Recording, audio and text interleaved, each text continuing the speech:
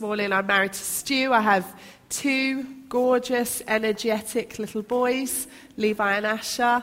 And I look after in church kids and young people and events and anything else really that isn't taken by someone else. So it is my privilege and my pleasure to speak at the baptism meeting this morning.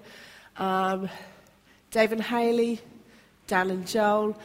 I prepared this with you guys in mind, but I'm allowing everybody else to listen in. So I prepared this thinking about what it means to be baptised, and when you make that decision, when you love Jesus and you make these big decisions to follow him. So I prepared this for you guys, but I will allow everybody else to hear, all right? If you brought your Bible with you, you can get it out. If you haven't, don't worry, I'm going to read mine to you, so please don't worry.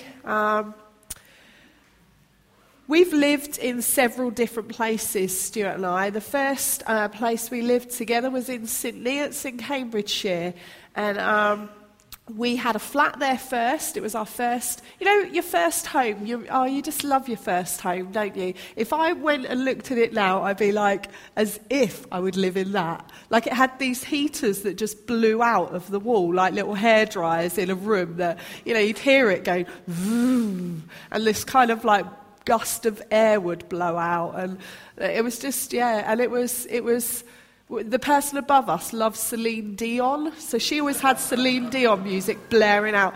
I won't say what the people below us loved, but it was noisy, and so it was an interesting, to be sandwiched in between, to be honest. So it's our first flat. Our second house we moved into, and I was adamant, because we lived in this flat, and it was quite dark, and it was difficult to get to know your neighbours. I didn't know if I wanted to know the ones below us, to be honest. And the ones above us, the Celine Dion fan, I was like, I don't know. But we didn't see them. We lived there for 2 years. We never saw them. We had names for them. I won't tell you their names either. We had names for them, but we never saw them.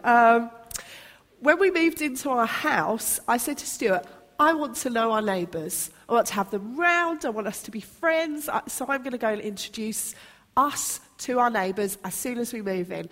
So we met our neighbours on both sides and the ones around us, and I was very keen to make sure they knew us and we knew them. So at some point while we were living there, my brother Neil came to live with us. And those of you who've met Neil will know that he has lived with us over the years many times. This was one of the times. And he came to live with us. And I came home from work one day, and he was a bus driver at the time. And he said to me, I've met your neighbours, Jan and Brian. And I said, no, you haven't. You've met my neighbours Pam and Brian. He said, no, I haven't. I've met your neighbours Jan and Brian. So I said, because I'm the oldest sister, and, I'm the eldest in the family, and sometimes the eldest, there's a little air of superiority around you, and obviously most of what I say is right. So I said, we have lived here for 3 years. You have been here 3 minutes. I have had them round. We have been into their house. They are called Pam and Brian. So he was like, whatever, Mel, just carried on. The next day, they were out in their garden, and I thought, I'm just going to double-check this. So I said to Pam, my brother's moved in, and he thinks your name's Jan. And there was a pause that must have lasted what felt like a lifetime, where she said, actually, my name is Jan. And I was like, oh my gosh, I am so sorry I have called you Pam for 3 years. You've been in our house, I've been in your house. Oh, I'm so sorry. Then in the evening, I had the absolutely mortifying moment where I had to say to Neil, by the way, our neighbours are called Jan and Brian, and just get over it. Your name is about the sweetest sound you'll ever hear. Get it right, and you see on people's faces and their countenance change. So try it out when you come into church next week. Try it out. Walk up to someone and say, hi, Abby, how are you? How's your week been? How's Tyler? How's Johnny? Try it out. And you watch people smile. You watch people eyes open and their countenance shift, because what it does to us is it tells us that we're known. It tells us that someone has bothered enough to remember my name and enough to remember a little bit about my family. It tells us that in a room, in a crowd, I am not just one of many, I'm a person. And I have about me a name and something that people want to get to know and want to be involved with. Try it at work on Monday. Try it in the school playground. Wander up to someone. Try and get their names right, obviously. Don't, be like me. Try and get their names right and try and remember people's names. It does something to us when we feel like we're known. The opposite is true when we feel like we're not known. When we go into a place and no one speaks to us and no one seems to even care that we're there. If you go onto the school playground, into a toddler group, into a new workplace where you walk in and you think, no one knows me, and you have this horrible moment where you need to find a chair or find something to do. Kids are brilliant for that. They've always got a dirty face or something that you need to occupy yourself with so that you're not standing there on your own. I used to, before I had kids, kind of reorganise my bag. If I was in a place, I would go, and look very seriously at what I was doing in my bag. When we're known, it does something to us. It changes us. It makes us smile, makes us stand up, makes us feel like we belong. We are hardwired like that. We are built to operate in a certain way. We're built to operate as being known. And I don't know how you came here this morning. I don't know if you came here feeling like I belong. I found my place. I know who I am. I'm settled in myself. Or I don't know if you came here thinking, to be honest, I'm not sure if this church is right for me. I'm not sure what I'm doing is right for me. I'm not really sure where I'm at. I think wherever you are at, what you need to know this morning is you are known by God always. He knows your name. He knows everything about you. You are known. It's the one thing I think as a Christian that you can wear around your neck and you can wear it with everything. Obviously, as women, there are really good accessories that you have. There are things that you can wear that just work, and they work with everything. Being known works with everything. Being known by God works with everything. And it's kind of like, for the Christian, a sign that you can wear. Just make sure my hair looks good. Around your neck, and you can wear it everywhere, and it can go with everything. And what it says about me is that I am known. And not just I'm known here and you know my name, or in my workplace I'm known because I do a good job, or I get promotions, or I'm known because I drive the nice car, or I wear the nice clothes, or my kids are all immaculately behaved. I'm known for me. I'm known for who I am. I'm known intrinsically. It's how we're hardwired. It's how God has made us. It's the question, I think, it's the answer to every question we have. Where do I fit? Who am I? The answer is you are known. You are known by God. You are seen by God. Not for what we do, because actually a lot of the time when you meet someone, it's about the second question you ask. You say, hi, I'm Dan, I'm Mel, what do you do? It's about the second question you ask of someone once you know their name. What do you do? Oh, you're a school teacher, are you? Oh, you're a mummy. Oh, and then you make judgments based on that. You go, oh, yeah, I can see that. Or oh, that surprises me. Or, it's all going on in your head. It's about the second thing we ask people when we meet them. But if we're honest, we don't want to be known for what we do, because that changes. Your job changes. Things change. You might retire. You might become a mummy. You might lose your job. You might amass great wealth and then suddenly it's all gone. That's not a sign you wear around your neck permanently. That's something that comes and goes. To be known by God is something permanent that stays. So we want to be known not for title, role or responsibility, but for who we are. I sometimes hear, like, my boys will be like, mummy, mummy, mummy, mummy, mummy, mummy. She'll be like, Mel, where's this? Mel, where's that? Sometimes I just want it all to go quiet and be like, actually, I am me. I'm not mummy, wife, church work. I'm not all these things. I'm me. And in all of those places I function and I operate, but I am me. And not for the way we look, because let's be honest, that changes. Who looks back at the photos from 10 years ago and says, man, I look exactly the same. Check me out.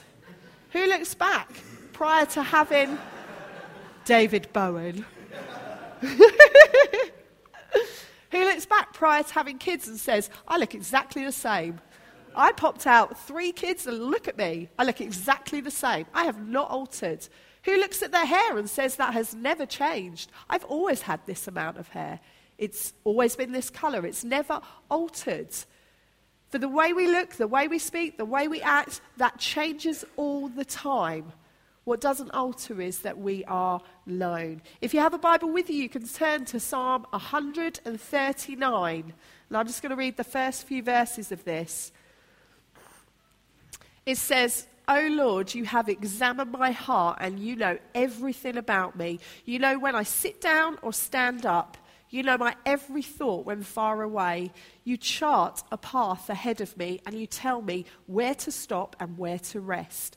Every moment you know where I am. You know what I'm going to say even before I say it, Lord. You both precede me and follow me. You place your hand of blessing on my head. Such knowledge is too wonderful for me and too great for me to know. Oh Lord, you know me. You know everything about me. If you ever find yourself in a place where you think to yourself, I'm not known here, you are wrong. You are always known. Wherever you find yourself, whatever you're doing, you are always known by the one who knows all things. Always. You're always seen. The Bible says he knows every hair on your head. He knows the houses that you live in and the ones you will live in. He knows how many children will fill your home. He knows the workplaces, the people, the things that you will do, the failings you will have and the successes you will have, the tears you will cry and the laughs you will laugh. He knows them all because he knows everything. If you read through a gospel, which is a book that contains the stories of Jesus, you will see that Jesus is just like this. Jesus is just like his dad in heaven. He knows everything. He knows everyone. So if you turn with me, if you've got a Bible, I'm going to look at Mark. And I'm going to show you a few people that Jesus knew. I've momentarily lost Mark in my Bible, which is worrying because it is my most favourite book. Mark 1, 16 to 20 says this. One day, as Jesus was walking along the shores of the Sea of Galilee, he saw Simon and his brother Andrew fishing with a net, for they were commercial fishermen. Jesus called out to them. He said, come and be my disciples and I will show you how to fish for people. And they left their nets up once and they went with him. A little further up the shore, Jesus saw Zebedee's son, James and John, in a boat mending their nets. And he called to them too, and immediately they left their father Zebedee in the boat with the hired men, and they went to him. Jesus walked around calling out people's names, saying, Peter, I will have you. John, I will have you. Andrew, I will have you. Come with me. There was something about the way that he called people's names that just made them come. It was like his voice was irresistible. It was like his knowledge of people was just too much. It was like, I know the point when God called my name and said, you're to come now. I couldn't say no.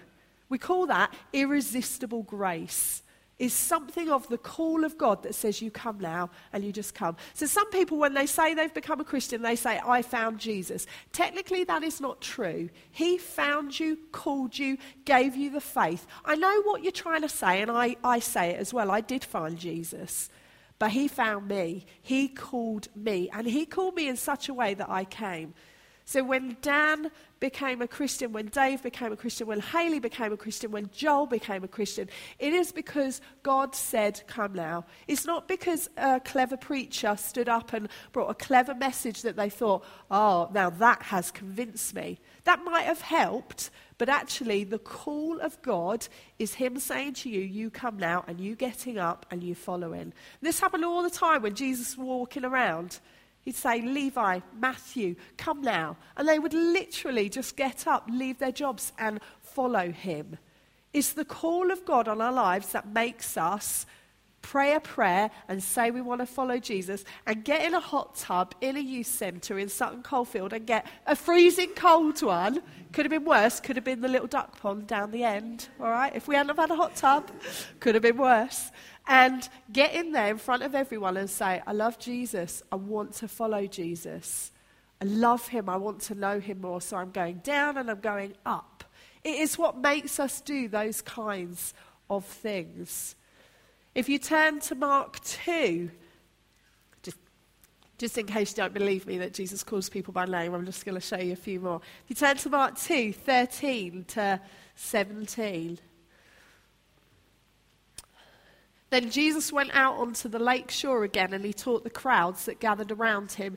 He walked along and he saw Levi, son of Alphaeus, sitting at a tax collector's booth. He said, come be my disciple. So Levi got up and followed him. That night, Levi invited Jesus and his disciples to be dinner guests, along with his fellow tax collectors and many other notorious sinners. There were many people of this kind among the crowds that followed Jesus. But when some of the teachers of the religious law, who were the Pharisees, saw him eating with people like that, they said to his disciples, why does he eat with such scum? Jesus heard this and he told them, healthy people don't need a doctor, sick people do. I've come to call sinners, not those who are already thinking they're good enough. He called Levi. He knew Levi's name. He said to him, you come now. And then Levi said, oh, the man who knows me, come and meet all my friends.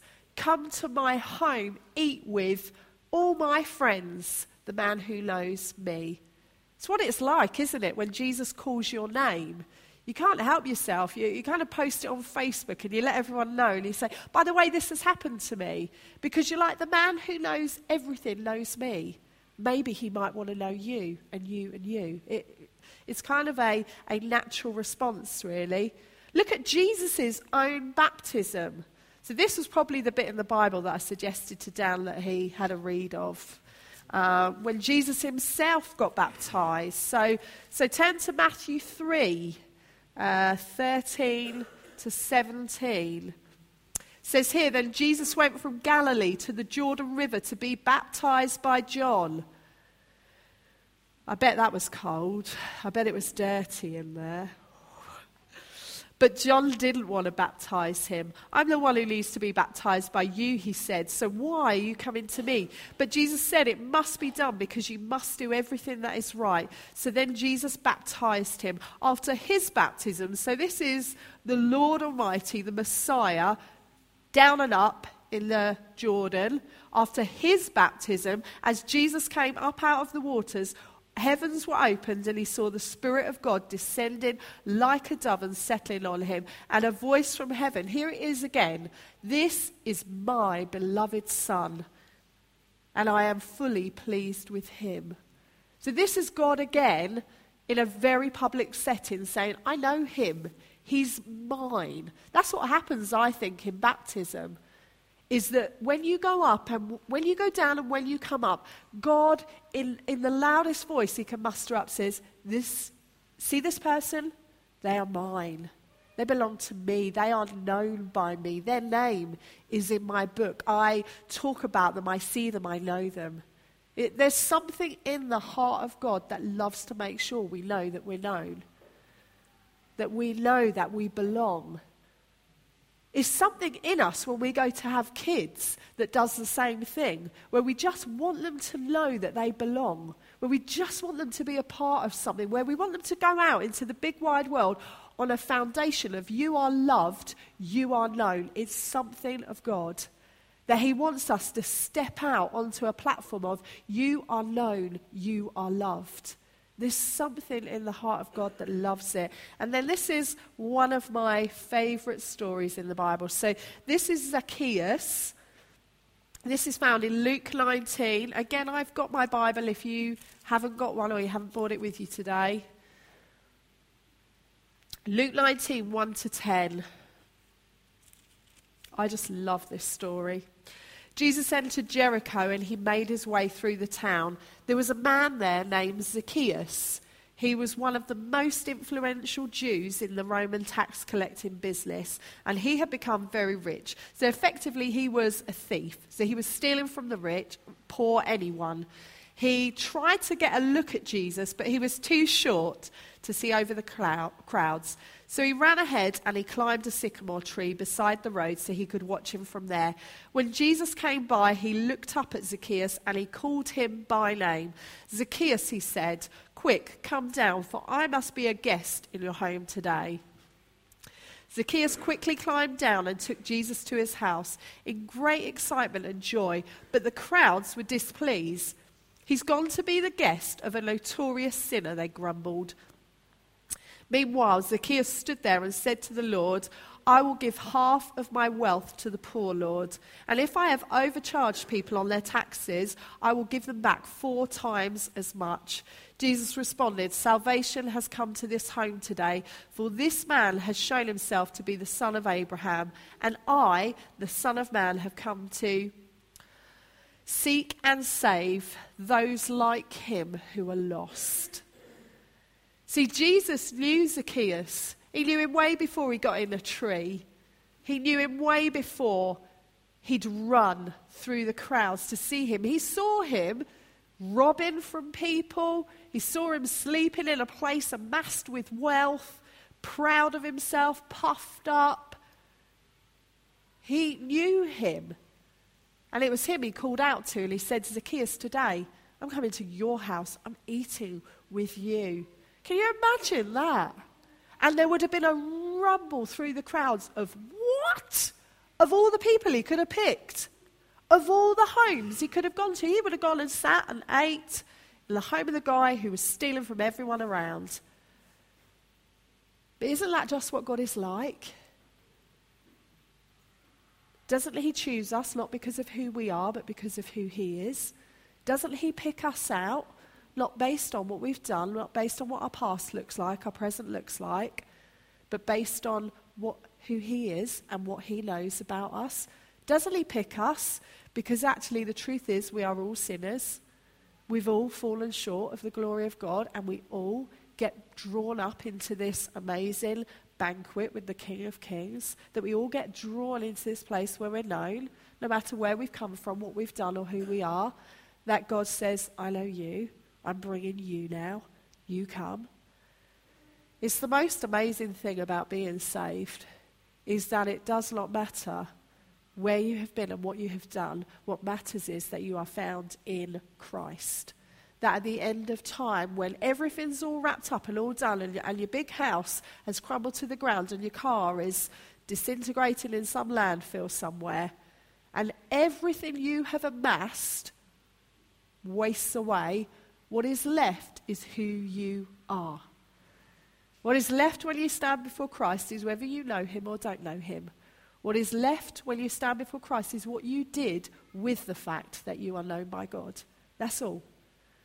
And some of us will escape into it as if through the flames.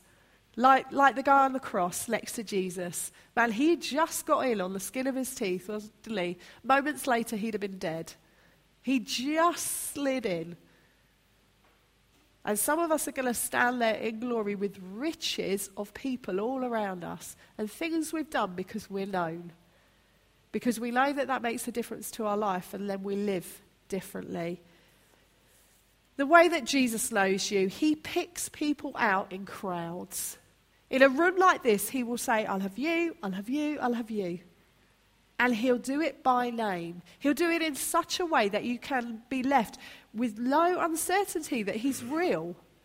Every salvation story I've ever heard have been people saying, "Something happened to me." Not, "I saw it happen to someone else, therefore I thought I might just get in on the back of it." Something happened to me. Something happened in my heart, in my life.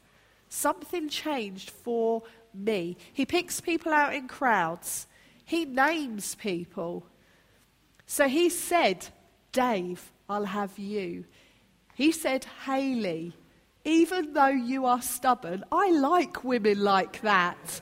I will have you. And no matter how much you resist, I will pursue you." And I like that, to me, is incredible. He looked at Dan. He said, "I will have you. I choose to know you. I choose to love you. I choose to call you. For Joel's prayed a prayer maybe several times, because that's what our kids do when they grow up in church. They pray that prayer several times. When I saw Joel at Catalyst, you could tell he was done. And what he's saying when he gets in there is, I am all done. This is me now. He called Joel's name, and Joel said, yes, Lord. That's what we do when he calls. He names us, and we say, yes, Lord. He speaks face to face. If you are here, sitting here, thinking, I do not know God, the way that he introduces himself to you is face to face. If you are thinking, in this crowd, how do I know God? He will come and find you. I've got to be honest, if you're sitting here today, it's because he's already onto you. It's because he already wants to know you. He calls you into him. So he says, you come follow me. He doesn't say you come follow Real Life Church, or you come follow the Anglicans or the Methodists or the whatever. He says, this word, you read this, you follow me. You gather together as churches, you have teaching, but you are one into him. When you become a Christian, that's what happens. You are bought into Jesus Christ. It's an amazing deal. He knows all your junk better than anyone else. So when they were saying about Zacchaeus, how could he go and eat with that guy?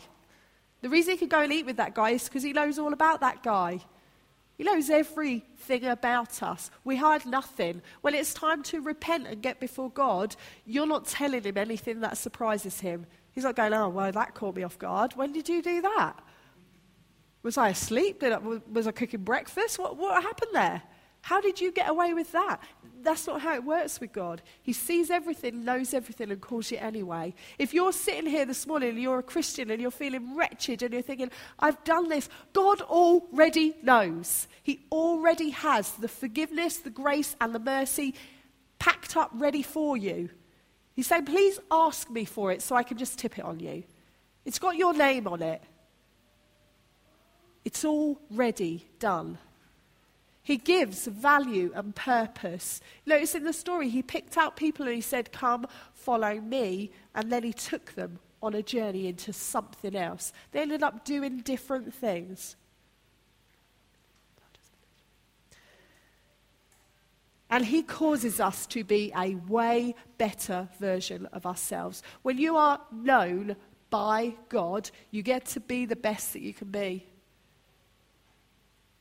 You get to be the best version of you. You get to have him enhance your life. You get to have him draw out of you all the things that are good in you and that he placed there and that he wants to bring out. And instead of feeling like, I'm not known, I don't know where I'm going, I don't know what I'm doing, you suddenly have a voice that says, you are known, I know where you're going and I know what you're doing, follow me. That's what we get to do as the Christian. That's what Dave, Haley, Dan and Joel are saying in baptism. They're saying, I follow him. Follow him. And he'll take you on a journey where you get to discover who you are in him and what it is you're supposed to be doing. If you do not know Jesus in this room, for goodness sake, know him. He is the best person I could ever introduce you to. He is worth knowing. He died to save you from yourself, from all your sin and all your shame, to bring you into a place where you can be known, loved, and taken further. If you are saved here, you need to celebrate what it means to be known. You need to live out the best version of your life, which is, I am known. Every day, I am known by the maker of heaven and earth. If you didn't get baptized today here, you should get baptized. It's another way that you can say, I am known by him. If you know there's a next step in your life, I'm not part of a life group, I'm not reading my Bible, you should do it. And not because it's a rule, but because you are known by him, loved by him, chosen by him. And that empowers us to live better, live differently. So I'm going to ask you to stand. The band, if you can come and join me. We're going to invite the kids back in. We are going to celebrate this morning because we just baptized some people and because we are known. If you want to talk to me about being known, if you want to talk to me about baptism or getting some junk sorted out, please do. I will be here with kids hanging off me. So please do. We're going to worship. We're going to celebrate. The kids are going to come back in. And then we're going to pray for the guys who got baptized. Kids, you are so welcome here. Come back. We're about to party. So are you ready? Are you ready to dance? Are you ready to sing?